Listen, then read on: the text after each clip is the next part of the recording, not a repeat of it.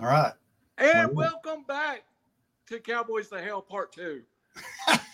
The only time you will ever see a rehearsed show from Frog Level Randy and Morgantown Mark. Last week, we were having the best show we ever had. We were rolling. People were commenting. And Mark, the internet went. And so we got some good rehearsal, man. Yeah, and I feel bad. I went and looked at that when I thought it was on my end, and then I found out it started in Australia and worked its way here. So being up in the the sticks, I don't feel so bad. I am popular in Australia. Yeah, right. All right, so famous down under. Yeah. All right, man. We won't be covering Men at Work today, yeah, unfortunately, but we will be covering what is a revolutionary album. And we were just talking about it before we come on the air. You know, again, I'll say what I said last week, Mark. Everyone says Nirvana killed metal. Metal went underground, really. And it went underground with Pantera. This album was recorded in 89, released in 90. Mark, and it holds up so well. Yeah, I mean, I can go right out of the gate and just talk about why it holds up and not in the music. And I hate to say it, we talked about it last week, but we did. What I always find a little strange with this, I'm going to call it an album. I'm going to date myself. But what I find a little strange with this, we came up with the era of LP, where I'm going to just throw it all out there. I came up in the era of 8-track, LP, cassette, CD, digital CD, MP3, and then FLAC. So my ears have heard it all. And this is one of the few CD albums that holds up to the test of time dynamically. Right. And right out of the gate, man, by the grace of God, the sky's parting, getting Terry Date to be the producer and the wealth of knowledge that he already brought to the table. I mean, he had already produced Soundgarden. And if you've got the ear, you'll hear a little bit of Kim from Soundgarden in that mix, just from Terry Date and his engineer's ear. He's also produced Sir Mix-a-Lot. He's also produced Queensryche. To me, that's a little all over the place for my musical taste, especially when you go, well, we're going to go from Sir Mix-a-Lot to Pantera. I would have been nervous, and the guys were nervous. They wanted Max Norman. That's Ozzy's producer. And I'm a huge Ozzy Osbourne band fan. I'm not a fan of Ozzy Osbourne. I'll just make people mad right now. But the man has got the ear to get good people around him. And Max Norman was going to be his producer, or Pantera's producer, same with Ozzy. Jake E. Lee and his work and all those guys, and Randy Rose and everybody and Zach, the guys that worked with Ozzy, to me, that hasn't aged well sound-wise. It's still got that compressed analog to digital sound. Yeah. And this Cowboys from Hell, you can play it on a little itty-bitty speaker on your phone to the best sound system you want to put in your house or car, and it's hitting you. It's very well mixed. It's a great I was coming home today, and I had my iPhone 11, which is about as good as you can get in today's market when it comes to reproduction of music, and I'm in my Nissan Rogue, which doesn't have the greatest stereo system, but I crank it up off my phone, and man, it sounds so good. It's solid. It's clear. It's boomy. It's raspy. You hear the bass. You hear the guitar. You hear the drum, and you hear the vocals. You can't say that with today's music. Right. I mean, so let's get back before we jump into the album a little bit. Right. This band goes around Texas and is a huge star around the Arlington, Dallas area. And a lot of people talk about local bands and we've had a few in our area that kind of establish a touring schedule where there might, be in some small towns, clubs, and they can make a nice living. Pantera had kind of pieced together a little bit of a band, and it was very, very, very 1980s spandex, dated. They used Dimebag Darrell was Diamond Darrell. There was definitely an era of that Motley Crue Rat look. And also Dimebag Darrell looked like he had an 8 and 6 months. So It's Get that almost boy a sandwich. cringeworthy. It's almost cringeworthy at this point, Mark. Yeah, researching it for this album, I went back and listened to some of the earlier stuff, and be honest, you're not going to go listen to early Pantera unless you're a Pantera fan. No. And I went back and listened, and just you could hear the band coming. I mean, and you got to remember too, some of those albums, man, they were prom school. They were a prom school band, and they were recording. Their dad's an engineer in Texas, so they've been around music. I'm gonna say basically all their life. So they got the ear, they got the knack, but they're not there yet, man. And then hearing those old albums, you could hear his fretwork hit note accurately. And you're going, I know he called himself Diamond back then, but you can hear Dime coming on. And they said it was just like, but in between just a couple albums, that he was playing pretty good. And he was even winning contests. At 16, he got banned and he couldn't get any more guitar contests. He won them. He walked home with guitars all the time. I got mad about it and let him judge. But he's still not got that dime bag sound yet. And then it snapped in him. And they said it was almost overnight. It clicked. So the time they got Phil on board, they're kind of starting to figure out what they really want to do. And thank God they did, because those first albums, man, from the artwork to the cheesiness, I cringe. I really do. And it's not bad music. It's just, that genre already was dying. And, we talked about it before the show came on. Personally, I was walking away from it. If I saw one more hair band, I was going to throw up. So, I was gravitating toward thrash and grunge. And I think I went a little bit more grunge just because of the rhythm in it. But this came along at the right time. So what had happened is they had a lead singer named Terry Glaze, and they changed his name to Glam at one point. Yeah. And they even went to California and they recorded 3 or 4 albums with Terry Glaze, Glam, whatever you want to call him. And they're very, very pop metal. So in an effort to get heavier, they recruited Phil Anselmo from Louisiana, from the New Orleans area. And if you assume that Phil Anselmo has always been that gutturally man, over this town, you should listen to some. I mean, Cemetery Gates is a great example. This is a guy that could sing it all. He could sing falsetto. He could do the Jeff Tate Queen's Reich sound. Great compression in his voice, Great. I heard so in preparation for this, I went and watched some of the YouTube reactions. Yeah. Where the vocal coaches then talk about. Oh my God! First time I ever heard this. This is so great. Yeah. Yeah. I want to kill myself with it, but yeah. There's some good tidbits every once in a while. The lady who I seem to go to a lot, that really seems to know what she's talking about, she said his compression was that of a world-class opera singer. And if you can hear, if you go from the line, we're taking over this town. Right, taking over this town, and then he brings it right back up. Yeah, I mean, it's absolutely amazing what he did with his vocal range. And the last album they did before Cowboys from Hell came out, as you said, was kind of a pop, an 80s metal, kind of crossed with what was coming. But you did listen to that one, and you thought it was okay.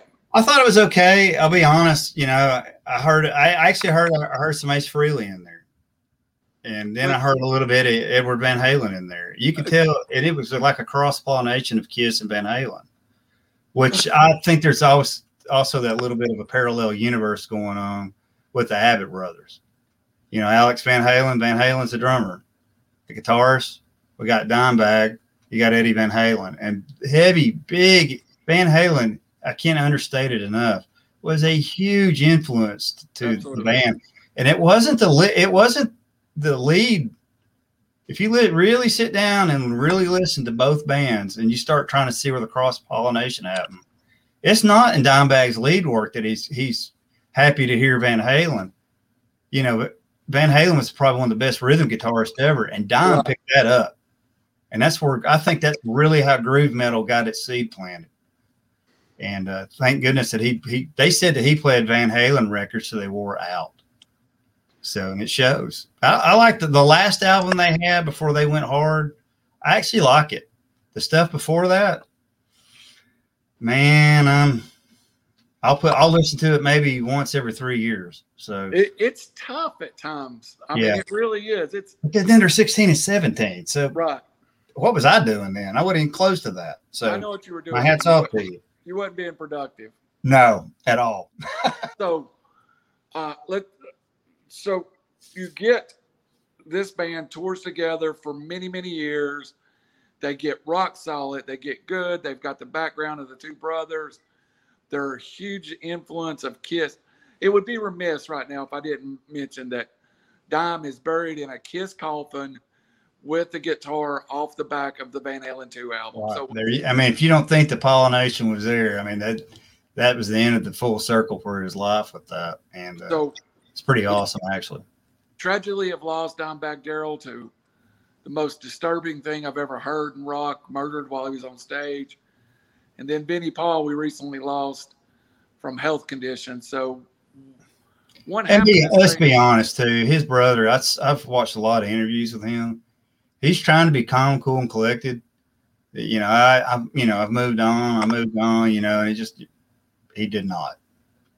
It had to be the most tragic thing for a brother to watch another brother killed on stage. Yeah, I mean, I wasn't there, and I'm not over it. So that's also the split between Rex Brown, Phil Anselmo, and the two Paul brothers, Abbott brothers, were really. It was nasty at the end. It was, and I have to admit, being so, you know, you feel like you want to pick sides on you know, from people you don't even know.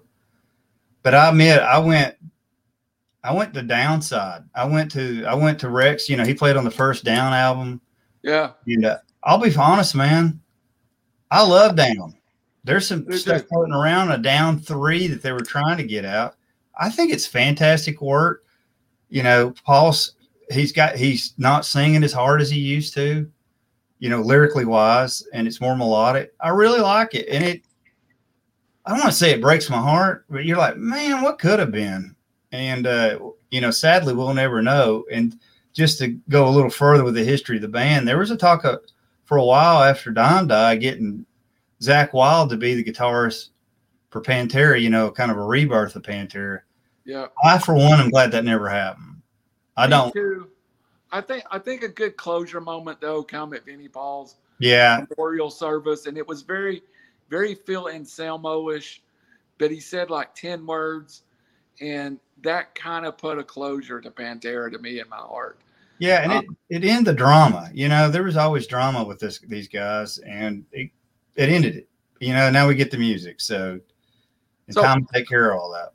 And people talk about drama. Let's imagine. You know, you and I have been friends since we were their age, right? Over 40 years. Could you imagine trying to manage your life with your same friends, and all of a sudden you're mega rich with mega demands on you and mega, you know, anything you want? I'm not sure that any friendship that lasts 40 years. I don't think I could have handled it. I mean, you think about it personally. You're even though you're young and in your 20s, you're not sleeping well. I don't care what you say. Not the poor musician. Woe is me. I'm on the road. My poor life, but my professional life. You know, I've traveled for job sites, putting construction jobs in. After a while, you're tired, and I can't imagine being cooped up on a bus, in a plane, and in a room for 3 years straight on one tour with the same guys. Oh my gosh, you need a break from yourself, and you know the record company's just going to grind you up to get more money out of you. So I see how it fell apart. It's a shame it fell apart, but you know, it seems like the more intense the band is, the greater the odds. So right, and it is what it is.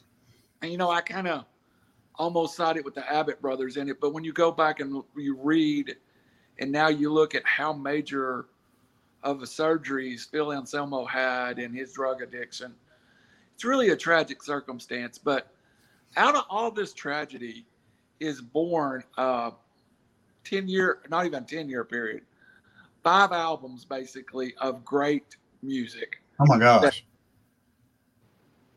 Yeah, that said too, I said I went to Down. On the flip side too, man, I was a huge Damageplan fan. To say Yep. to say I was huge of it, that's an understatement. And then they had this little side project called Gasoline. And Dimebag, if you dig deep enough on YouTube, you'll find it. And Dimebag's singing on it. And I don't want to say, well, it ain't bad. It really isn't bad. And you're like, well, I think, man, you wonder what if that band had grown instead of getting fractured? I think we could have got even some more better music, but I'm glad we got what we got. Well, I was lucky enough to see both Pantera and Hell Yeah. I never saw Damageplan, sadly. I saw Down at a festival, but it was a very abbreviated version of Down. Right. He had players in and out all the time. Yeah, and it wasn't the Rex Brown version of Down. It was definitely a later version of Down. But, Phil is still making some music and Phil's still playing. But all that said, when this album finally does it, so they thought they hired a producer. He comes, he goes, hey guys, I can't produce this album. Right. I got $50,000 to go produce Dawkins. I'm leaving. I need to make this money. Then they bring in Terry Date, and they're like, I think the band's original reaction was not positive. They did not like him. So the backstory to that is they're like, man, this guy's a nerd. And they're like, man, I don't know about him. So they put him on they're touring a little bit. They have him come with them. And right before the show, Paul, he grabs him in the room there and says, man, shave my head. He's like, what? He said, time they got shaving his head and getting him ready to go on stage, they all clicked. And it was like they had a bromance. It was on. And thank goodness, because they said that, with Dime in the studio, this is where, the big variation of him and Eddie Van Halen. Dimebag, man, he's got a unique sound, right? But he wasn't big on gear. If you go look at his system, it was EQ, flanger, a compressor, and a few other items. His board was real small. And once he got the knobs dialed in, that was it. And Terry Date would push him on the sound a little bit. He's like, hey, man, that's good. I got my sound. And the engineers would tweak it. Like, hey, what do you think of that? So they said he's real easy to work with, but it's, I'm so glad they got Terry Date. It just, I think that was the clouds parting in the sky for good music. So before we go any farther, if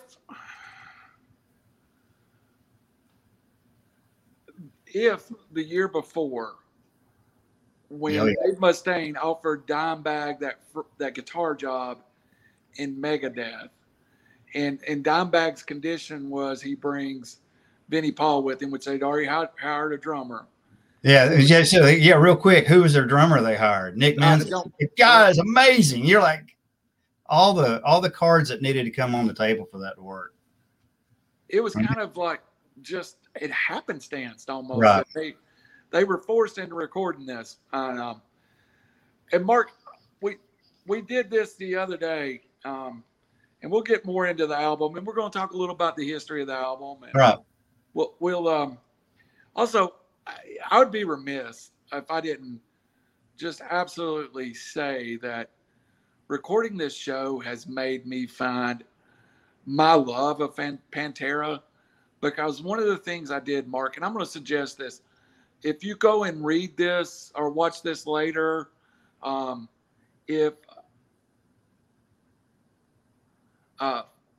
Speakeasy 330, can't wait to see Phil play the entire album at Rocklahoma in September. And that'd be a good show. I would be. I'm jealous. I'd walk right over there and listen to every minute of it. I am so jealous of that fact. And Phil's clean now. Oh yeah, Phil. His voice is coming back. Phil Anselmo Clean is a powerhouse. Yes, and he's smart. Sometimes I think that man was too smart for his own good. Agreed. But all that said too is that the final influence of this band, you had the Kiss piece, you had the Van Halen piece. Phil Anselmo, right before the recording, probably a year ahead of time, pulls Dimebag in and makes him listen to one of the classic thrash metal albums of all time. The Big Four. Yeah. He listens to Among Us by Anthrax. And now you've got in play, you've got that big ZZ Top sound. Yep. You've got that big, almost AC/DC sound, that Van Halen shred acoustic, sorry. But that Van Halen rhythm sound. And now you've added the thrash part of Among Us. Right. That's the sound. Yeah, if you look back at it, you reflect your experiences, or I'm going to say my music values, where there's a lofty idea. But, what you were listening to back then, that's another reason I love this band. You can tell they're fans of music, and they're trying to figure out their own, how can I play what I love and make it all work? I want Van Halen in there. Well, if you told me somebody's going to show up and get Billy Gibbons from ZZ Top and Van Halen and AC/DC to sound good, I'm going to fade out on you. I'm like, yeah, go see, you need rehab. No way I would have thought that would have worked. And, man, you dropped the needle on Cowboys from Hell. You're like, man, I hear Texas swing blues there. Okay, there's a little pause. His dad used to engineer, produce, help on albums. That was Texas swing blues.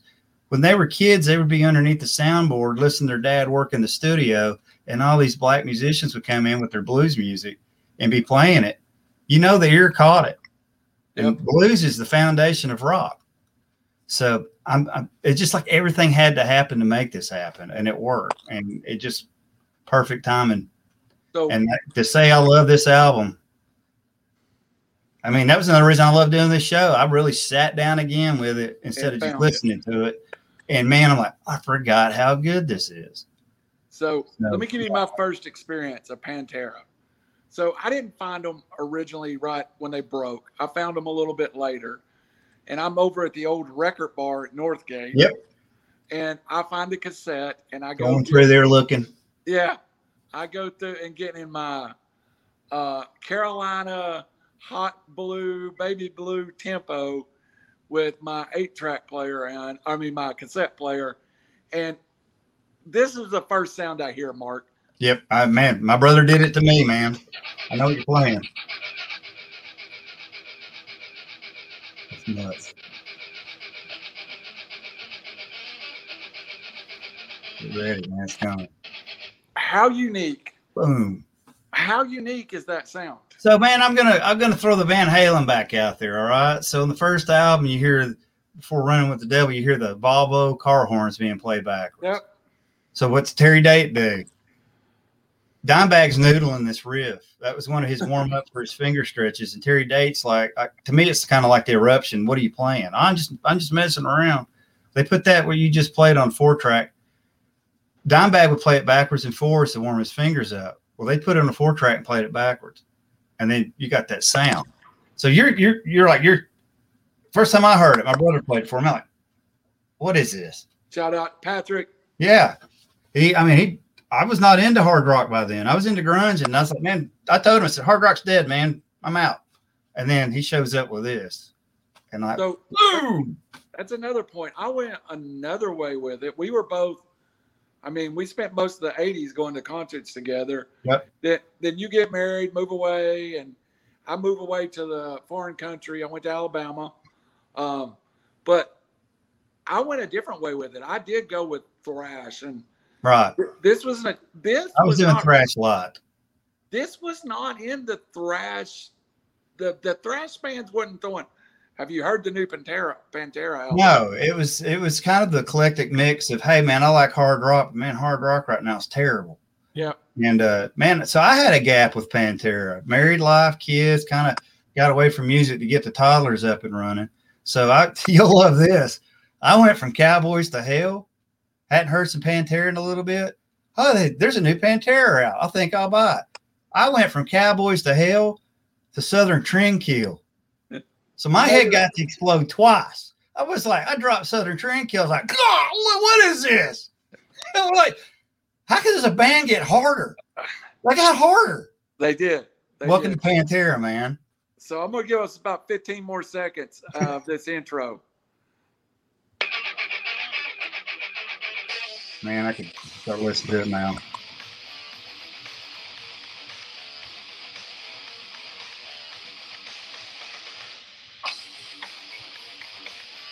And that is so.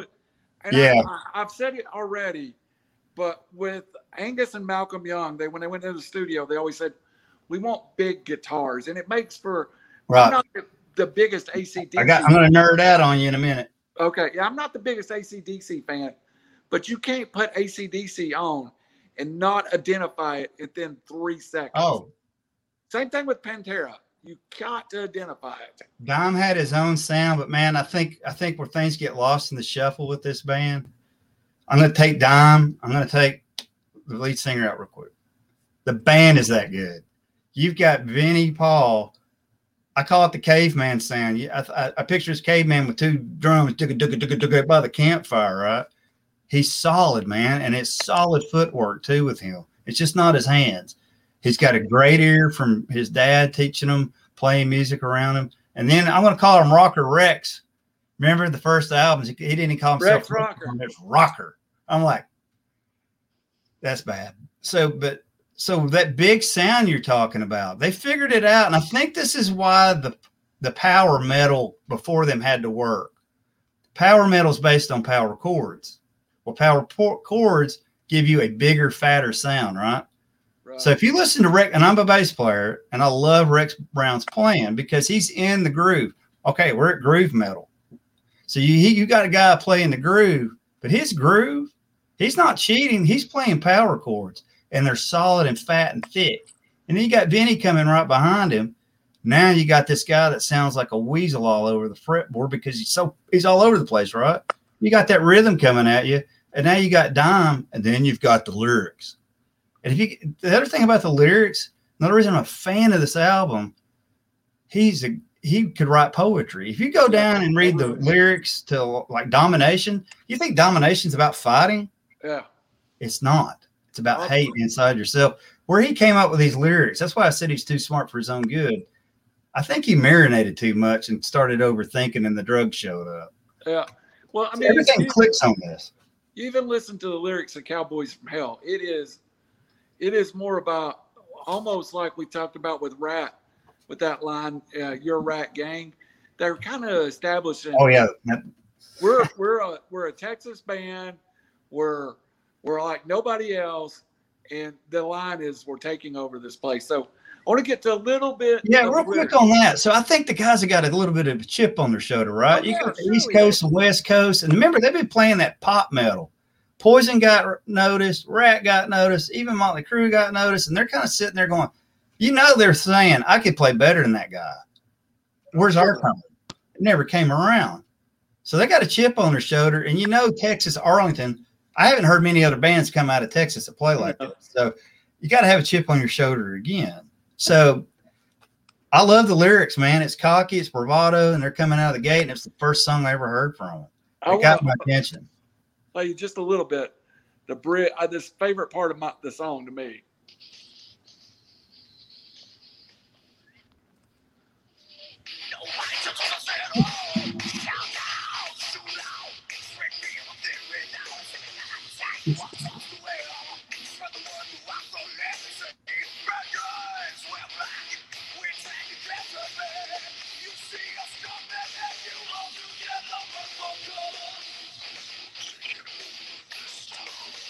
That line is so powerful. And I love how Dimebag comes in the back for the background. We're taking, dude, they're clicking. And when he showed up and they got rid of the original lead singer, he said it's the tightest band he ever heard.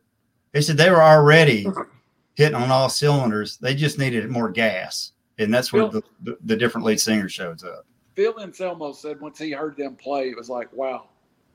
You can tell they're tight. I mean, it's a shame that it went off the rails. I would have loved to see what else could have come out of that. I created my lines as a tribute to my Well, and it'd be better if I could remember to pause. Pause. Who's Josh? I don't remember him. Pause the wine commercial. So, Well, you know, Josh has got a drinking problem. Yeah, Josh's Cellar just got a free plug. Peace out, Josh. Hey, so let's get back. Anything else that you want to say? Before we let's look one more thing. The cover of the album, Cowboys from Hell. Okay, real quick, I showed my daughter the cover of this today. So the reason I love it, if you really see the album cover, not the itty bitty thumbnail that you see, you know, when MP3 is playing, it's so cheesy. It's just background of this old bar, and it's the worst Photoshop ever. You know, there's Vinnie Paul, and there's Phil fighting guitar. Dude, I love it. There's nothing about that cover that I don't love about it. I mean, it's just not caring. We're here to play the music. So I love it. That song is just a blaster out. This next song is probably my low point of the album. So, I want to rate it. Let's rate it. Okay. Cowboys from Hell. You go first. I'm going to give it a 9. Nah, 10, baby.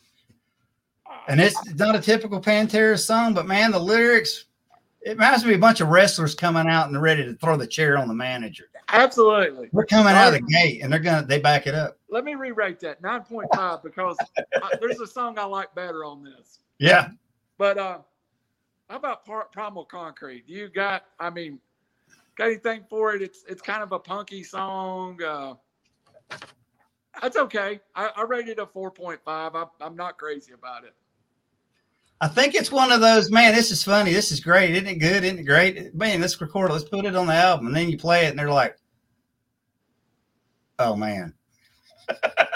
But in the album construction between that and Psycho Holiday, it actually works. It's like a pseudo entrance.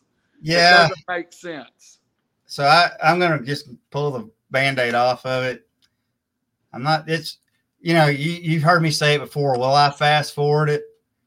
This one, if we had a little icon pop up, it'd be the fast forward button. I fast forward it. It's a 4. Yeah.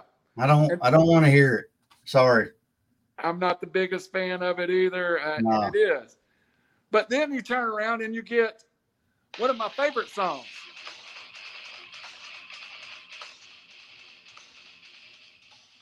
Is that not one of the best Vinnie Paul, Rex Brown moments on the album? So it reminds me of the time that you and I were lucky enough to go see. We went and saw Seven Dust. And we had these 2 big old bros in front of us, and we thought we were going to get curb stomped by them because they were something bigger. We're like, hey, man, we're just here to hear music. Guy turns around, double fist, and hey, man, we're just here to romp and stomp. I went, all right, we're going to get along. That song makes me want to romp and stomp. I want to go around, I'm just not big enough to back it up. But man, I love that song. It turned out that the bass player for shout out to Fault Line. Yep. A local Chattanooga heavy metal band that's really great. But Psycho Holiday just puts it in line for me. That, to me, it's one of the better Vinnie Paul, Rex Brown, just in a groove, man. They're not all over the place. It's just a groove. So I think this is where, if you're the first time listener to Pantera and Cowboys from Hell, but this was your introduction, at least for me, man. I was like, that's got to, because I play bass, right? I'm all about rhythm. You can be the fastest guy on the guitar. I ain't hearing it. I hear that rhythm. This is groove metal, man. And Rex is holding the line, and Vinny is just back there with him. And, another reason I like it, I grew up with ZZ Top. If you play it, you hear a little bit of ZZ Top in there, just that juka, juka, juka, except it's sped up to his, Dimebag played the triplets. Instead of 1, 2, 3, 4, 1, 2, 3, 4, it's 1, 2, 3, 4, 1, 2, 3, 4. The 4 is still there. And that groove's got that triplet going, man. It does. And then the bridge into the chorus almost takes a right-handed turn. A little bit of the chorus here I want to play.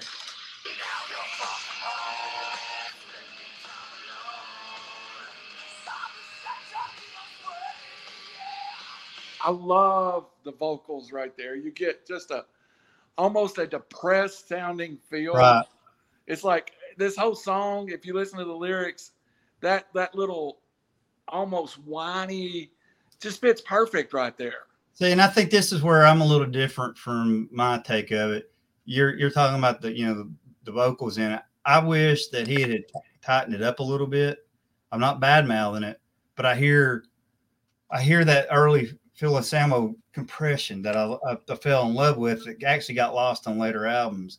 So I kind of like, man, I wish I could have heard a little bit more of that. But that said, it's one of my favorite songs, man. But I do give it a 7. If I'm going to rate it, I give it a 7 because of it's not fair. Really, this song's not fair because of all the other great ones that are on it. I would give it a 7 too. But man, just simply because it's sitting, you're about to hear Heresy and Cemetery Gates. And I mean, it's like the guy living in the trailer in the mansion neighborhood, He's like, hey, Adam, I don't think I'm fitting in here. Yeah, you're in a bad spot. Yeah, dude. I mean, you're just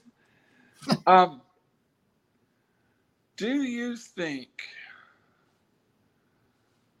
think this album would have been as powerful without the feeling of the 5 failures beforehand? And that's what I keep harping on, or I think in my head, a life lesson, right? Another reason I like music, you learn and you get better and you fail and you can't play that. And sometimes you're never going to play it. Welcome to life. I think those first albums that they had was to get it together for this one. And this song proves it here. This is not early Motley Crue Poison they're trying to aspire to. This is, man, I hear Billy Gibbons in here. It's like Billy Gibbons figured out he wanted to thrash a little bit. And I love it. I love that Texas hard rock sound anyway.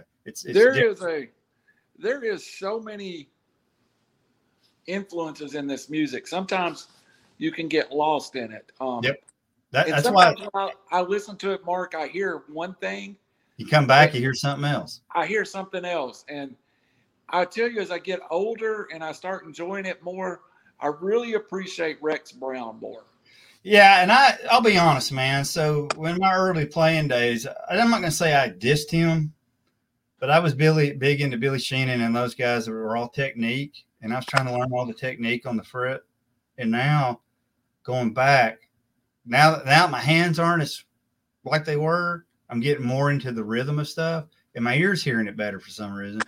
I didn't appreciate him, and now listen back, I really appreciate him. And now there's technology too that I can hear. I can isolate the bass tracks.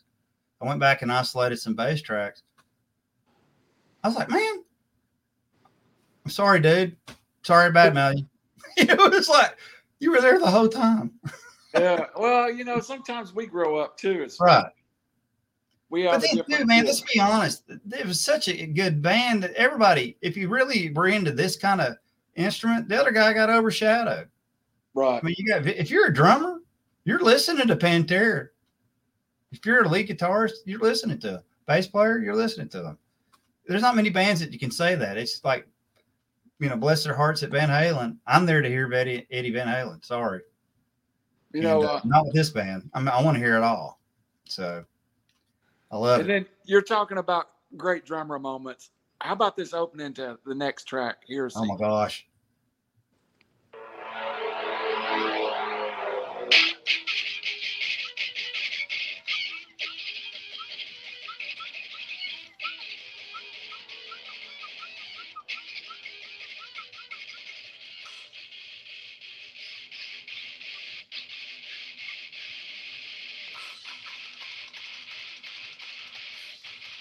Brent, pause it right there, man. I want to.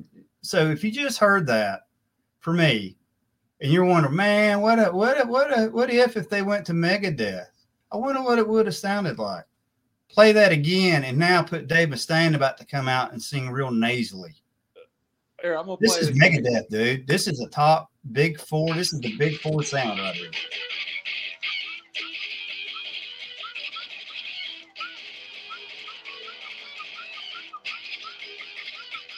It's theirs. Oh, we're gonna get banned all over YouTube copyright, but I don't know, care. but man, you listen to that. To me, so there's so much going on in this song. And if you start playing the rest of it, we just did that little quip there. So the first time I heard this, I was like, I thought, because I was into Megadeth, still am, and I was like, man, that fits. Wait a minute. They're not thrash. I didn't think Pantera was at this time. And I'm thinking, huh. And that kind of got my ball rolling to start listening to more thrash. I wasn't big. I'll be honest, man. I wasn't a big Metallica fan for a long time. And then I've kind of faded away from them again. But that era when everybody's really into them, I wasn't. And this brought me into the fold, this song actually here, because the rhythm is extremely tight. And I find that odd that I almost went from Metallica and Megadeth to Pantera. I went the other way. But it works. I mean, this band is so good. And, you know, I'm a Metallica fan probably more than you are. Right. But it really fades on me about mid-career. And that's when I kind of went to Pantera more heavily, because I felt even some of the thrash bands kind of went in a direction I didn't completely understand. Well, I'm going to blame Bob. I'm going to go. We're here to talk about Pantera, but I'm going to go on a Bob Rock rant. Bob Rock brought girls over to Metallica, and nothing else matters. So yeah, nothing else matters. That's right. I'm turning it off. Boom! You're about to get some hate mail. Yeah. I'm with you on Bob Rock. He ruined a lot of great bands I like. I'm going to give you just a little more clip. This is about midway of the song, and it's one of my favorite areas.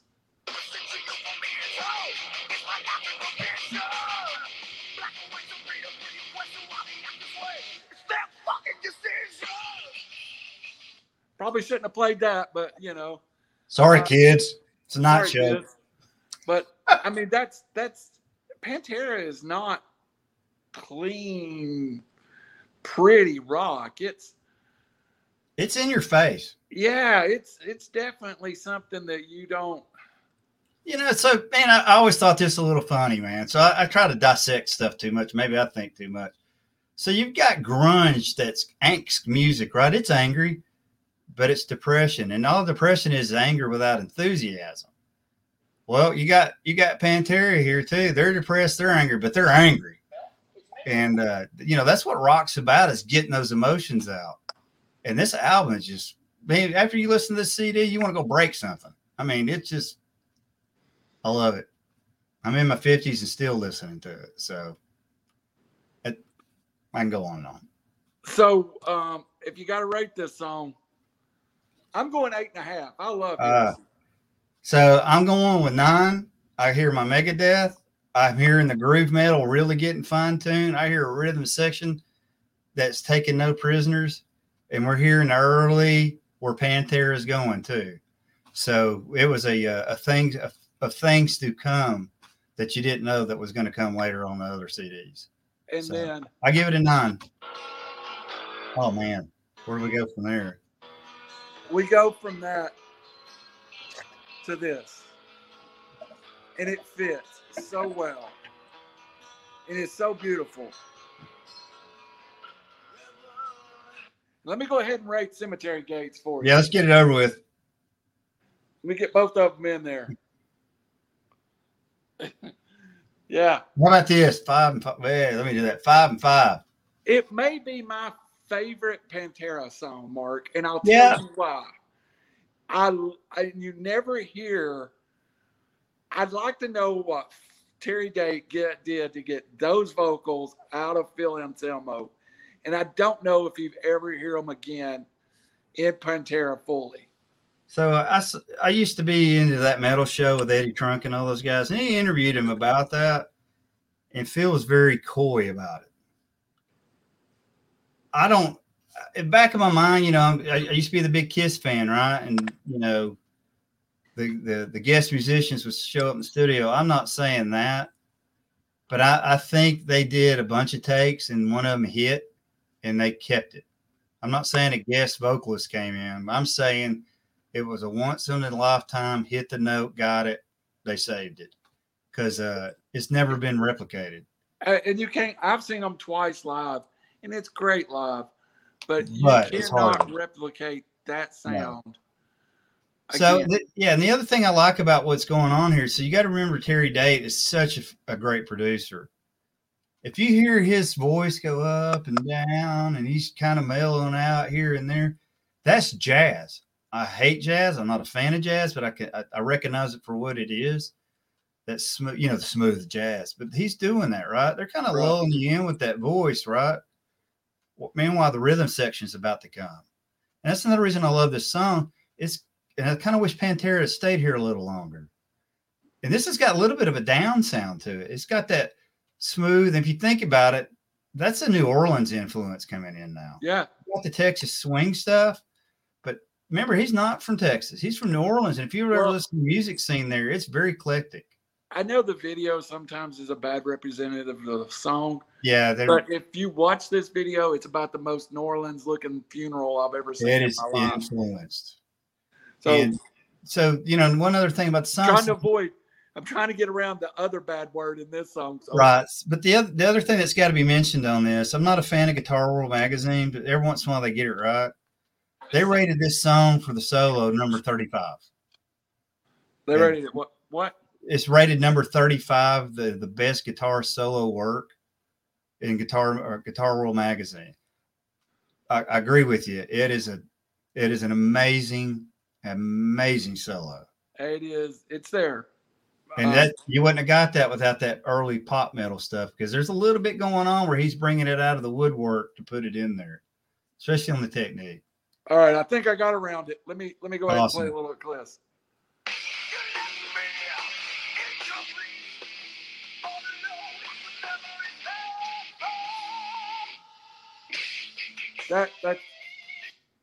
Outside of Bruce Dickinson, I don't know if I've ever heard that before. I know, and that's what I got in my notes. I said, boy, I've heard Bruce Dickinson, so, need more cowbell. But no, it's there. That influence is there too. And they were huge Iron Maiden fans. That's something else I meant to touch on. They loved Van Halen, they loved ZZ Top, and they also loved Iron Maiden. And it's showing here. And also they were a huge Judas Priest fan. Yeah. Huge influence in this music with Priest. And it's showing. I hear a lot of Rob Halford going on there. So, and I hate to do this. I hate to leave this song. I could do a whole show about this song, but they say music's a soundtrack to your life. Yeah, oh yeah, and there's something you're always going to remember. There's some songs that it just takes you to a time and place. My soul can go to one of the darkest points of my life. And this song was with me, and it was really bad time, man. And I'm telling you, this song will always be special to me because it got me through. You got you through it. And, it got me through. I bet you I listened. It was funny. It was this album and Johnny Cash's American Recordings. And two albums can be darker and opposite than these two albums are. But that said, that first of all, while we talking about this album, it's good. And good music is a soundtrack to your life. If you don't think it is, go watch Forrest Gump. That movie sucks. It's terrible. The soundtrack to it helps the movie along, and it's the music that's carrying that movie. It is. Music is a soundtrack to your life. And this album, I'm right there with you. And I mean, it was yeah, man. It was one of those things. All right, so here's the point of the album that I almost get silly about, because I just could forget the hits. Domination and Shattered are just, to me, they're almost a group together here, that they're both just awesome songs. I think I like Domination better, but Domination just really sets the mood. Well, I'm going to nerd out on you, and I'm sorry. So here's where I'm at. I say there's two Dominations, right? You got the studio. Go do yourself a favor. Go to YouTube and watch the Domination video live. It is a completely different, energetic type song, but they're both great versions. I really didn't appreciate this song earlier. I thought it was just a good, get in the mosh pit type sound. I actually really fell more in love with it researching for this show. The lyrics to Domination, it's poetry. And he's talking, and the thing is, he's writing how don't let hate consume you and take you over. Guess what happened? I think that's one of the reasons the band fell apart. And so he was feeling it before it ever really started bubbling up. And I don't see how somebody can do that. That's the artist and somebody that I'm not, that they can take all that turmoil inside and bring it to lyrics and then bring it to music. I know Domination sounds like a thrash song, but if you really break it down, man, it's got so much going on in it. And so here is a little taste of Domination. The bass work in it. Go listen to an Isolation track on it.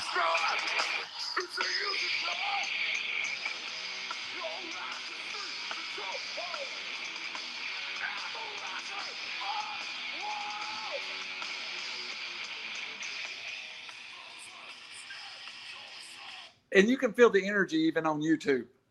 Yeah, man. I mean, I could keep nerding out on you, but the other thing that really caught my attention on that song, it's heavy and it's fast. But if you stop and listen to it again, Dime's slowing it down. When he feels coming in there with those lyrics, he's just sliding power chords on you. He's slowing it down so you'll catch up to get going again. And that's that's one of the tricks of grunge, right? Right. Nice, easy, slow it down in your face. Same going on here. I think it's, we're rating songs too. I give it a 10 plus. There's so much musicianship going on here that if you really got to listen to it like 10 times and just listen for something, a little nuance in it. And then you hear, you're like, I didn't know that was there. It's going to get a 9.99999. Yeah. Nothing can pass. But let's go back a little bit. Let's talk about Shattered. We kind of jumped. Yep. But I do want to play just a bit of Domination from the album, and you can hear the difference to me in the energy. Oh. Now, that's great, but live, it just took a whole new life. Yeah, man, that's the other thing. I think, we got to talk about the history of the band, right? They had a number one album. Right. Later than this album, but they had a number one album. Guess who didn't ever play it? MTV. Guess who never played it? Radio. So back then, if you weren't on MTV and radio, it wasn't happening. It didn't matter with these guys. It was like, did you hear it? Well, I didn't know they had a new one out. You give it to your buddy to borrow, and it just kept growing and growing and growing. I mean, from this album almost to the very end, they had nothing but momentum. Every album, more momentum. Bigger. So let's play that opening to Shattered real quick. I really, it's almost a trip back here to the.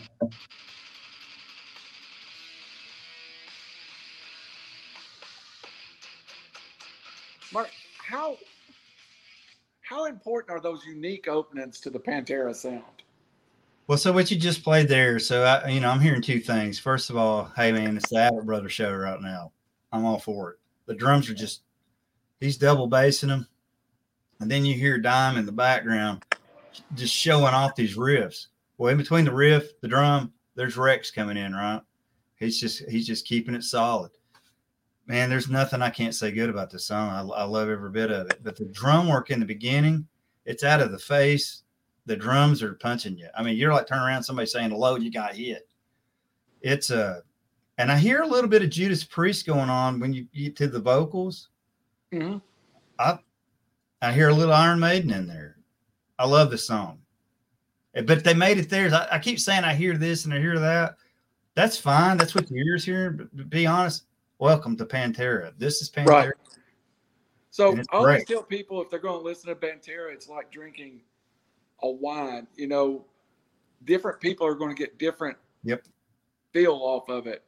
For me, when I listen to Pantera, I get a totally different feel than someone else. Shattered may be my second, or it's a battle between Cowboy and Shattered for my second favorite song. I would probably go Cowboy over Shattered, but definitely. That shows you how much I like Shattered, though. Yeah, and I love Shattered too. But you reference back to Cowboys from Hell, that the out of the gate song. Man, that set the tone. And whoever put that first on the album and named the album that, well played, sir. And I give Shattered an 8. I could probably give it a little higher. I hate to say it. I'm going to sound like I'm bad mouthing Phil again. You know, I maybe they were working him so hard in studio to hit those high notes, just kind of gave out a little bit. I give it an 8. This almost feels like a bridge song, though, too. Yeah, you're like, first time, couple times I heard, I'm like, hey, this is just a filler song, man. They got the other good songs, and then I go back and listen to it, and I'm hearing that riff work. And there's a video out there when Dimebag got sponsored by Randall. He's just putting on a clinic, and I swear there may be 20 people in the room. It's sinful that there's more people there. And he goes through a medley of his riffs, and he plays Shattered, and you get to hear it without everything going on effect-wise. And dude, it is guitar work. He's tearing that fret up. And that is not sponsored by Frog Level Randall. It's Randall Amps. Thank you very much. Clash with Reality, another good song. We'll spend a second there. Clash with Reality is not a fast forward song for me. It's like, okay, it's a good song and it's listenable. And the next song is going to be a fast forward. It's song, but Clash Reality is one of those songs. I listen to it every time. Yeah. So to me, I give it a 7. I give it a 7. I'm not fast forwarding it. And we're back. So we went from Shattered and Domination thrash, right? Right. Now we're back to groove metal again. Right. And I hear Priest meets Anthrax. I keep trying to put it in a pigeonhole, but even with this album's 30 years old, I'm still trying to pigeonhole it. That tells me it's very good. And to me, if I'm still trying to figure out how it fits, it's going to age even better over time because it's always going to sound fresh depending on the mood when you drop it to hear it. I give it a 7. It feels like a filler song, but I still won't fast forward it. No, I won't fast forward it. It's one of my favorite. I mean, not favorite, but I've got albums that the hits I don't like as well as Clash's Reality. Right. The next song, Medicine Man, I have no clue what they were thinking. I got a theory. And my friend loves that song. Loves it. It's a spoken word kind of. Right. I just don't get it. But that's to me. I'm trying to, man, I'm usually not the positive guy in the room. My glass is empty. It ain't half full. To me, it feels experimental. I think so. It's like they're trying to remember. So I played this a couple times researching this. So you got Terry Date going on, right? So I hear a little bit of Queensryche in there. It does. And I hear a little bit of Priest. That might be a producer going, that's all you got? Man, they're like, I'll show you. I'm a little bit more well-rounded. I'll write this. It just didn't work. And for me, it don't work. My friend, like I said, loves it. Maybe his favorite song off the album. I don't get it. If you love it, I'm sorry. Well, yeah, that's great. That's what music's about. I gave it a 4. Like and I like, maybe not. I gave it a 4. Just because I won't go below a 4. Yeah, me too. I gave it a 4, and I'm like, I can't go below that. Yeah, I'm not rating anything so bad that I can not give the album an overall 9. Right. Now, there's some other bands I'll give you a 1. Or solo acts named Vince Neil. What? Sorry, I had to do it. There you go. Again, Monster.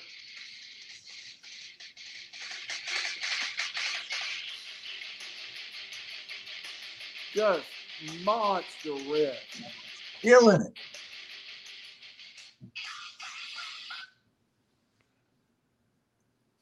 Okay, there's a couple of songs, a couple of things. You're gonna get blasted on what I'm about to say. Play it one more time, and you'll watch my face. I saw it. Yeah, I can't stand the vocals, man. I love the opening.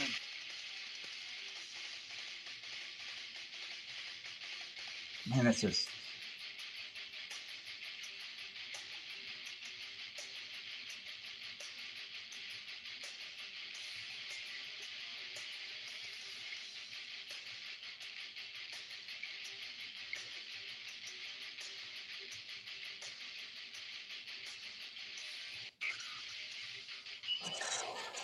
Make it stop.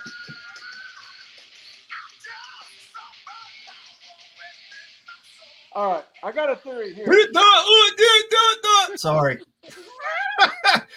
I'm probably gonna get.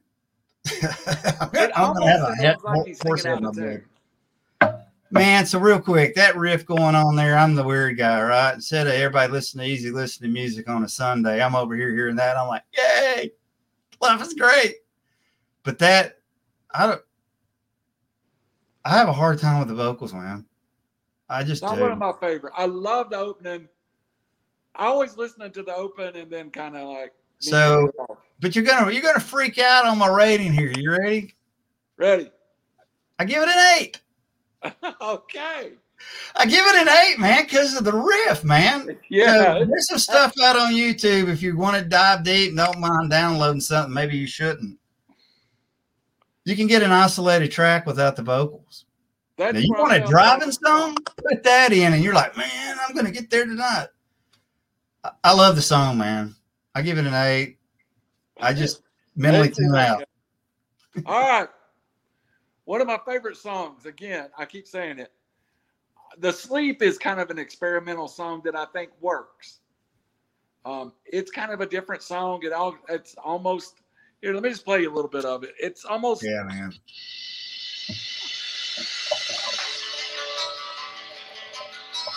Rex Brown again on the guitar part there. Yes, plays acoustic.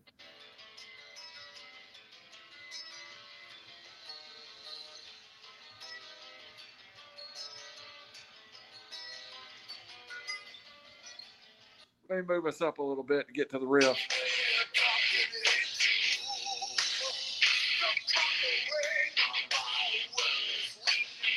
I love it. I love it. I love it. I love it too, man. I'm hearing so much going on there. So that beginning that you're playing, if you told me that was the Blizzard of Oz and I never heard of Pantera and that's all you ever played to me, I'd be go, hey man, I didn't know Randy Rhoads played that.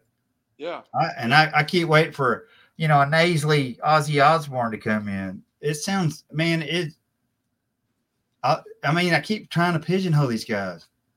But dude, it's Blizzard of Oz era. And man, that's something else I missed. Ozzy never got that back. And here's Dimebag showing up and going, hey, got it. I was hooked. Is Dimebag closer to Randy Rhoads than Eddie Van Halen? I would say, yeah. Just because Eddie Van Halen was such an innovator. Another thing that I know we're here talking about Pantera, and I'm a huge Van Halen fan, and I've begged you to let's please review A Fair Warning, and I think I may be getting my way. Hint, hint, wink. Yeah, I think we got an announcement coming up. But Eddie Van Halen was an innovator with guitars too. Between him moving the pickups, coming up with a Brown sound, tweaking the amps, tweaking the pickups, putting gear that was not even supposed. If you got electronics background, you would tell Eddie Van Halen to put the soldering iron down. So Eddie's got that going on, but you've got Randy Rhoads. Randy Rhoads is a classical guitar teacher, and it shows. Yeah. And I think Dime's ear, I think that's something else that God blessed him with. He had the ear, and he could emulate enough of somebody else's sound and put it in his own. I mean, if you play a lot of his stuff, you'll hear some Dave Mustaine in there. Because there was early Metallica. Then you'll hear Billy Gibbons. You'll hear Randy Rhoads. You'll hear Van Halen. You'll hear Ace Frehley. Dude, to me, that's a phenomenal talent. Every musician leans on something they heard from the past. They usually butcher it after that. So, not Dimebag. What if I tell you in stuff I hear like Ain't Talking About Love. Yep. And then you hear like some stuff like Suicide Solution. And then you hear Dime, and it's all that sharp, like almost that third note is like they're playing a hi-hat. It's like, it's almost. Okay, so you nailed it, man. That's where Randy Rhoads really leaned on that classical. And if you go play that song and you hit the fretboard, if you're not figuring it out, go to the classical scales and ear that you use. Man, so I'm going to pull the Band-Aid off real quick. This is a 9 for me. I'm not a huge fan of the lyrics per se. I'm picking on them again. But then again, I'm so focused on the band that something's got to finally give, right? There is a structure to that haunting tritone guitar, acoustic guitar in front of it, just like with Cemetery Gates, that breaks that hard riff. And there is something that fits about that sound for my ear. And I should, and I thought about this. I got it in my notes, so I hear that Ozzy influence, and I'm thinking to myself, well, should I be tipping my hat to the godfathers of it all, Black Sabbath? I'll be honest, I don't hear that in this. I hear Blizzard of Oz, and I don't call, and I'm a nerd again, man. Those first 2 Ozzy albums, I'm sorry, I don't call it Ozzy. I call it Blizzard of Oz. If you go study Ozzy, you'll know why. But it's going on, man. And I said I'd give it a 9. I love everything about it. Let me tell you though, where you do get, I was lucky enough to see Pantera in front of the reunited Black Sabbath at an Ozfest. And that was monster, but in the presentation of, they're nothing alike. No. That's another great thing. I think they did great. Completely different. And it's the energy is completely different. So when you go to the Blizzard of Oz and the band that Ozzy put together after being kicked out of Black Sabbath, it is much more pertinent to what happens with Pantera than big time. Yeah, and I've even tried to link some bands. It's really hard to link things pre that heavy metal Kiss phenomena with this. I mean, everybody says that everybody gets something from Led Zeppelin, but I don't hear it. I never, that's another thing. So let's go to that real quick. You talk about the history of the band again, right? So you think about the genre of this time. It seems like, Led Zeppelin had broken up, Bonham had died. You're like, everybody's pining, and there's that gap of the market. If you sound like Led Zeppelin, you're going to sell some. Greta Van Fleet, whoever that. Greta Van Fleet. Hate them. And they're ripping them off. And I could do a whole segment if you want to do on that. Hey, Robert Plant went, it's nice to hear a tribute band. Very much. Bad tribute band. So, but they're not doing that, man. And they had every chance to do that. And they went we're going our own direction, something we're comfortable in. And their influences are coming out on this whole album with that. Before we get to the last song, how important was it that they just went to like shorts and a T-shirt and a pair of combat boots? So man,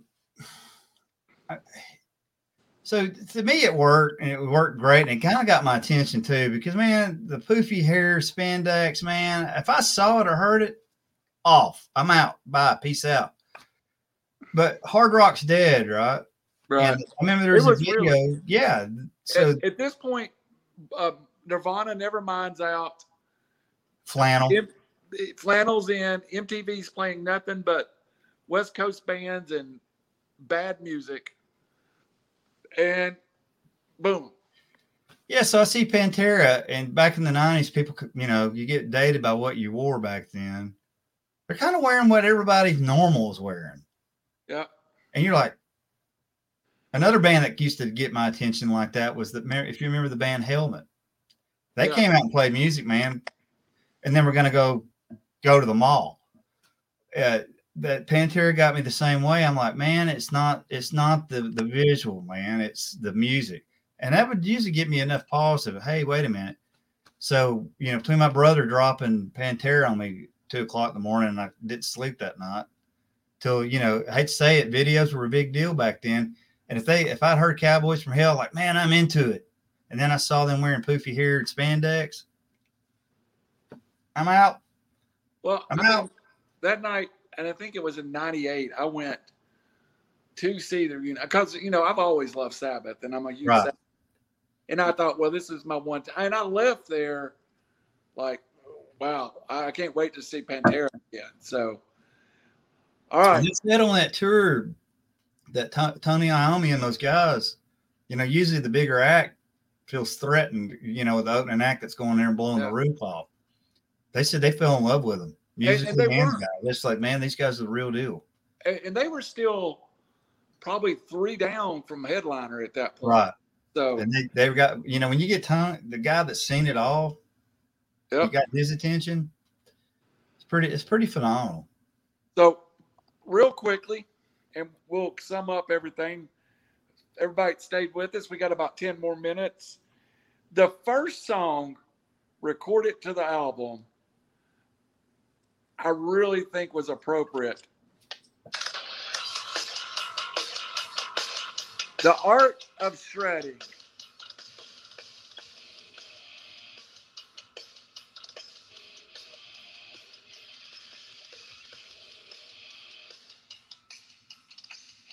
Last song on the album may make the biggest statement of what Pantera is.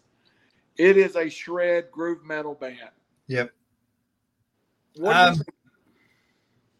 Man, this is where we probably differ a little bit.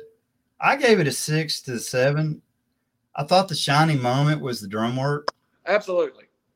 I felt like the song was a little bit of a leftover from the first genre they were playing, and it kind of got, hey, we got this, and it's a good song, man, and let's put it on there. It's lost a little bit. Yeah. Yep. And, he's still – so I was like, man, I'm trying to feel this thing out, right? Everything's a short moment of time, right, of when things happen. If you think about it, I wrap my head around it a lot easier. He's not Dimebag.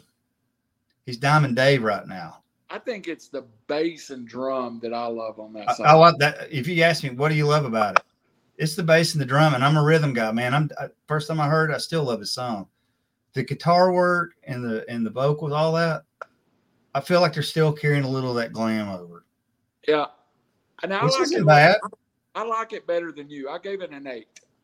I give it a 6, 7.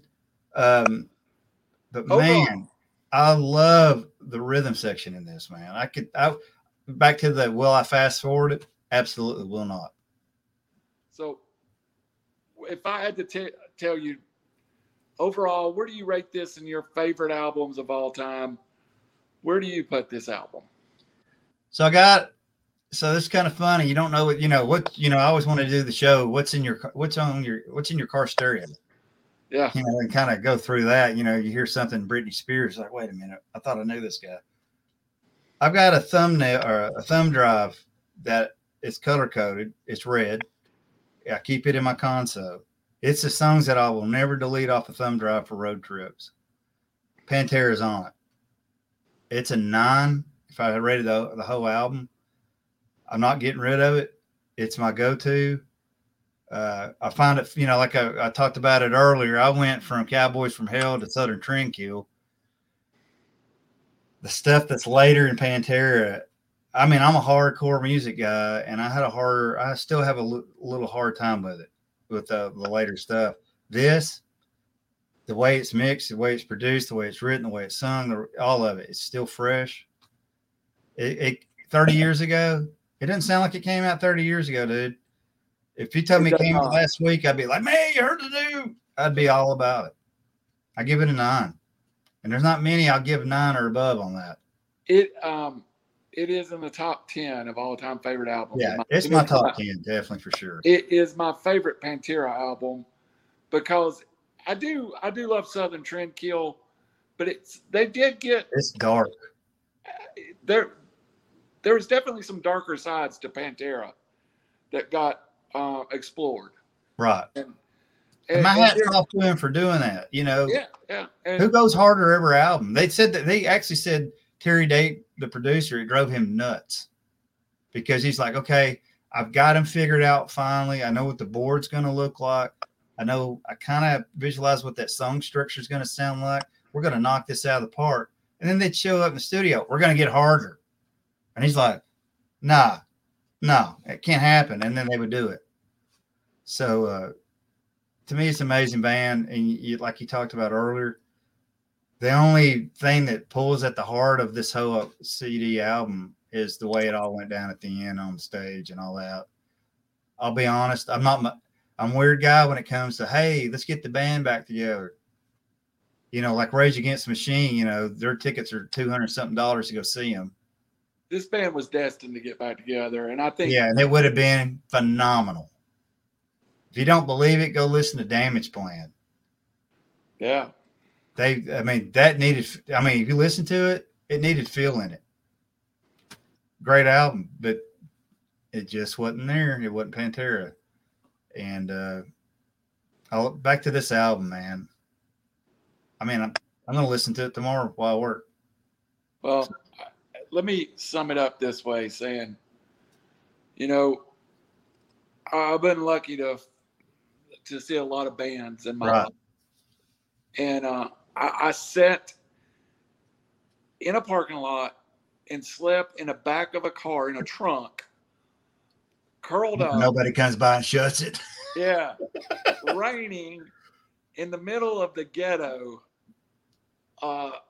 Chastain Park in Atlanta. You know where it's at. Not the best part of Atlanta. Ate hot dogs for dinner for 2 nights, and went and it was worth every bit of it. I remember thinking after I saw Pantera, Mark, I felt like I saw something significant. I felt the same way, and I'm sure we'll cover some of these albums later, but I almost felt that way when I listened to Operation Mindcrime or saw it. That's a, you know, I'll say it right now, I'm not a Queensryche fan, but that album, it's a moment of time. Right. Great masterpiece, well written. Just, I mean, if you're gonna, so like if somebody's wanting a good collection of time albums, you know, Operation Mindcrime's to get one. That was something else I want to touch on Pantera. I'm hoping people that are watching our show right now, maybe they're a little younger than us. You know, we lived the time of when it was going on, and you know, they kind of get the gray hair, and they say, you know, maybe it's kind of nice to hear these guys' perspective from the moment. You know, usually if you want to catch up with a band, you're younger or you just now heard them for the first time, you go buy a greatest hits album. You can usually get the most bang for your buck doing that. If you do that with Pantera, and they've got a box set out now, get it, but you're not done. Let it absorb that and go, now I got to go get the rest of the albums. And this is one of them. They're not a greatest hits album band. I'm a bigger fan of Pantera in June of 2021 than I was in June of 1991. And I hate to say it, when Dime got killed, I rushed out and got the box set with the videos. It's almost like you know, you left your wife and you didn't realize how good she was till she's gone type deal. But you knew it was over, and I'm like, oh my God, I'm going to grab it before it gets out of print. And now, as time has gone on, I realize, like Lane Staley of Alice in Chains, you're not getting it back, and it was great at the time. I felt like this was coming to a Pantera reunion, and I very much looked forward to it. And I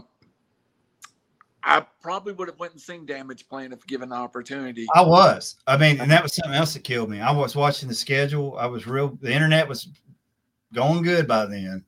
And I think that's another reason that Dime died, because of the internet. But I was watching it hard, and they were going to come through Birmingham, and man, I was on it. I'd already planned on working a vacation around it, so I wasn't going to come into work late. And I hate to say it, I was going to take a nap before I went to the show, but I really wanted the full effect of that show. And I'm still disheartened over it. I would have loved to seen it because I didn't get to see Pantera live. And just to see Dime on stage and Vinny, it'd have been good enough. I will tell you the one thing I didn't like about a Pantera show. If you were older, which I was in my probably, let's see, let me do the math. I know what you're about to say. And no way I'd do it. I was too old for the mosh pit. I was up in the seats, up on the grass, you know. Yeah, so man, you know, that's funny you talk about the band, right? Yeah. So future albums, I'm not going to get into it, especially this environment that we're in now. But 5 Minutes Alone, that got written. Crowd's pretty tough, man. Yeah. And that went down because of a tough crowd. There's no way I'd have gotten a mosh pit. They said there was guys coming out with 2 black eyes and broken noses. There was some people I didn't want to mess with at a Pantera. Yeah, they're coming, I'm coming here to romp and stomp. No, these guys were just coming to stomp. I definitely stayed back out of that mosh pit. Yeah, I like, sorry, where's the balcony? Yeah, I'm like, can you tell me where the weenie section is? Yeah. I'd like to go. Yeah. All right, man. So after much discussion, the third show will be Van Halen's Fair Warning. Yay! I get Which to really comes at a odd time too, because Fair Warning is almost a bridge album, Mark, between where we're going with 1984 and Eddie Van Halen having an own studio in his backyard, which Diver Down was recorded there. This is the last Van Halen studio album not recorded in 5150. But I'm going to nerd out on you. Some was. He snuck off at night. Probably. And that's how we got the dark sound. I get to really nerd out on you. Can't wait. Can't wait. We discussed several Van Halen albums. Tell them which one you wanted to do. I think you wanted to do the first one. I was really wanting to do the first album. Or I kind of wanted to do Diver Down because it was done at Eddie Van Halen's studio. But I got to admit, Diver Down is one of my least favorite Van Halen albums. I take Diver Down and I hold it and I love it. I love it. Eddie Van Halen is finally telling David Lee Roth, hey, man, did you check the sign behind the drum set? Yeah. It's just Van Halen. And Diver Down, so the 3 albums that come, Fair Warning, Diver Down in 1984, was the explosion of the band, really. I mean, there was always, Van Halen was huge and coming, but what happened next was the end and the beginning of the band. I don't think there has been a true Van Halen album since Diver Down, Mark. Would you Wow, man, so I'm gonna throw a little wrench at you, and I know we're gonna talk about Van Halen and all, but so I think with Van Halen, the rails came off because of MTV. Or it sure helped. And let me stop real quick. If you put on Hot for Teacher right now, if we had to rate best videos ever, great. That is a campy, great video. But David Lee Roth became the video star. And the wheels came off. But man, Fair Warning, oh my gosh, I could talk about it forever. And I can just talk about the Diver Down was for the studio or for the record label. Hey, you promised us an album. Van Halen's like, here's your album. By the way, we're working on 84. It's great. I think one of the best things that happened to Van Halen was 5150, the studios. What I hate, Eddie Van Halen was a hot mess, and he didn't categorize it good. They said they said that there's music that will be lost because they don't know what's on the tapes. Yeah, I've heard that they don't even know how to get through it. Now, I will give you my one critique of Fair Warning we'll be discussing. Fair Warning is, and I did buy the original album. I do remember, I for some reason I know why, and unfortunately they burned up in a house fire. Yeah. But I thought there were certain bands that albums were significant, and I've been collecting Black Sabbath, Van Halen, and I had some original Kiss. But Van Halen's one of the Fair Warning was one of the first albums I completely flipped from the A side to the B side, and that's where I start my listen. And I much prefer the B side of the album to the A side of the album. So, I mean, we'll talk about it later, but there was a reason for that, and it goes back to the studio. And we were talking about that sound. Unchained may be the best rhythm sound of Eddie Van Halen's career. So We'll get it And all nobody there. figured it out for a long time, man. Yeah. That's the other amazing part. Well, And Marcus, Michael Anthony, I can go on about him oh too, my man. Lord, I'm is a Van huge Halen fan of not hitting Michael Anthony. guitars and Anthony's harmonies? I mean, Oh, he's Van Halen. yeah. Yeah. Sorry, Marcus, Wolfie. anything else you want to add to our 90-minute show or show went about 90? We knew it would. Yeah.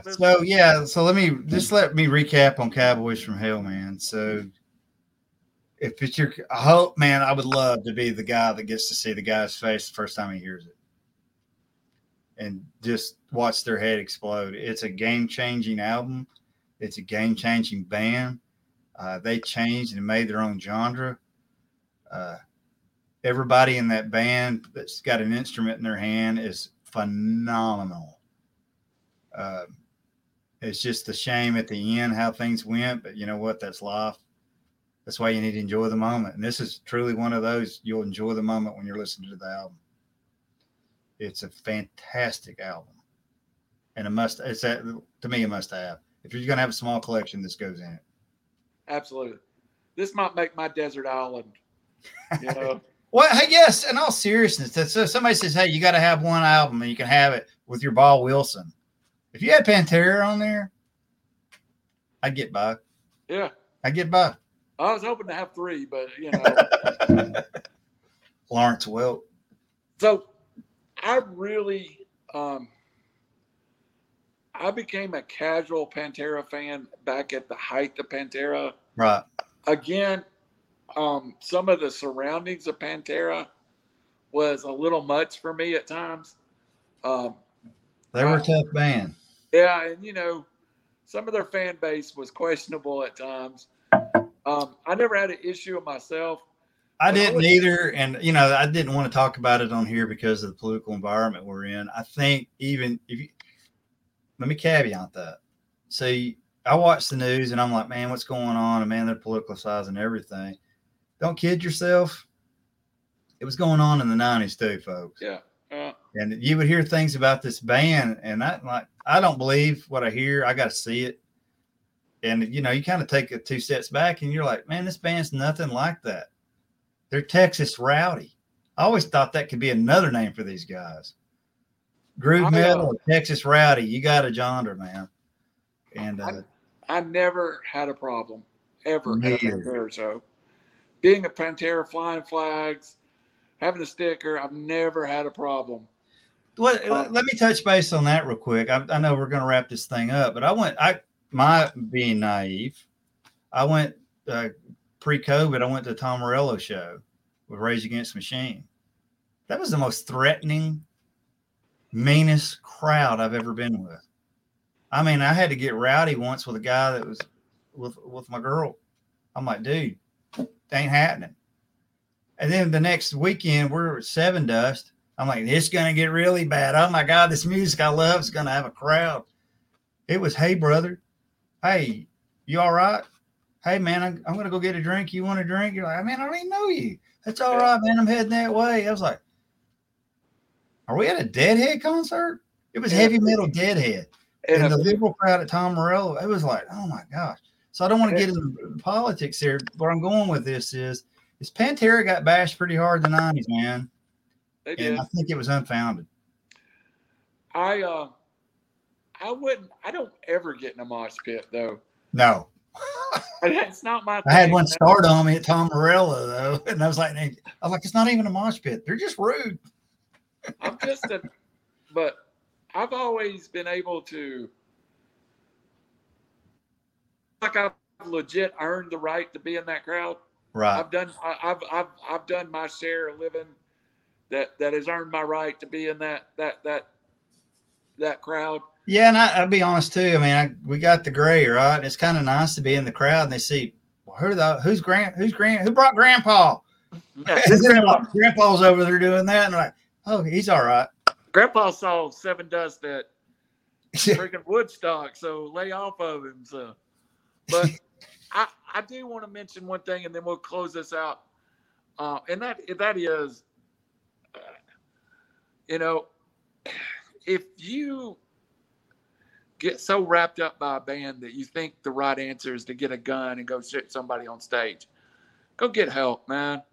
We lost a beautiful soul in Dimebag, that somebody that I looked up to and that I admired, just because some fan was unhappy that they were playing a different band. So if you somehow stumble across this and you think that's the answer to any of your problems, go get help, man. You need it. All right. Just don't do it. Just go get help. So I wish Dimebag was still with us, Mark.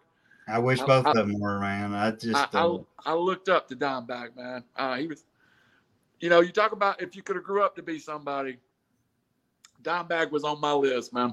Well, so, man, wrap this up too. So, I got my fast forward rule. I'm going to fast forward that song. Not many musicians I'd want to meet, because usually when you meet somebody that you really, really like, you get disappointed. I've got a feeling if you met the dude, you wouldn't.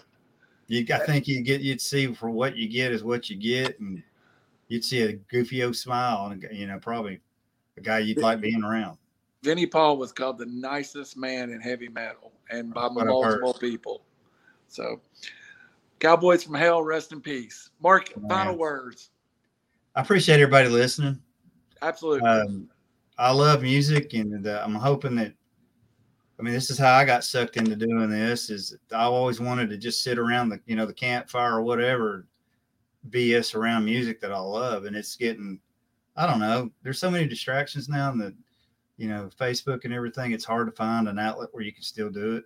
Yep. And with today's music, matter of fact, I'd like to do a show on that. Is the death of music when smartphones came out. It seems like that line divided it. It's hard to find. It's hard to find new bands that I really love. So it's awful. We're looking. You just got to dig and dig and dig and dig and dig. Just like Faultline, the local band here. I hate to say this, but 30 years ago, those dudes would have been a huge. Oh my gosh, man! Yeah, so that's shout out to local music. We saw them open up for Seven Dust. Boom. And we were lucky enough the guy's brother was behind us to fill it in on the tidbits. So if you find it, stick to it. Go see it. My daughter's 11, man. I'm on a mission to get her out to see as much live music as I can. And I would love to see somebody put in the comments, "Hey, found a band." Yeah. That's the way it used to happen, man. Yeah, it did. And I would love to find some more music. I remember going to see Guns N' Roses and practically dragging people to see them, Remember when they were hair, man? Yeah. When Axl used to tease his hair with pink Aquanet. So welcome to the beauty shop. Yeah. All right, man. Well, everybody, I appreciate you joining us. Like, follow, all that stuff I always forget to ask you to do. Do it. I enjoyed it. Talk to y'all later. All right. Take care. Frog Level Randy and Morgantown Mark is out. Sorry, I'm out.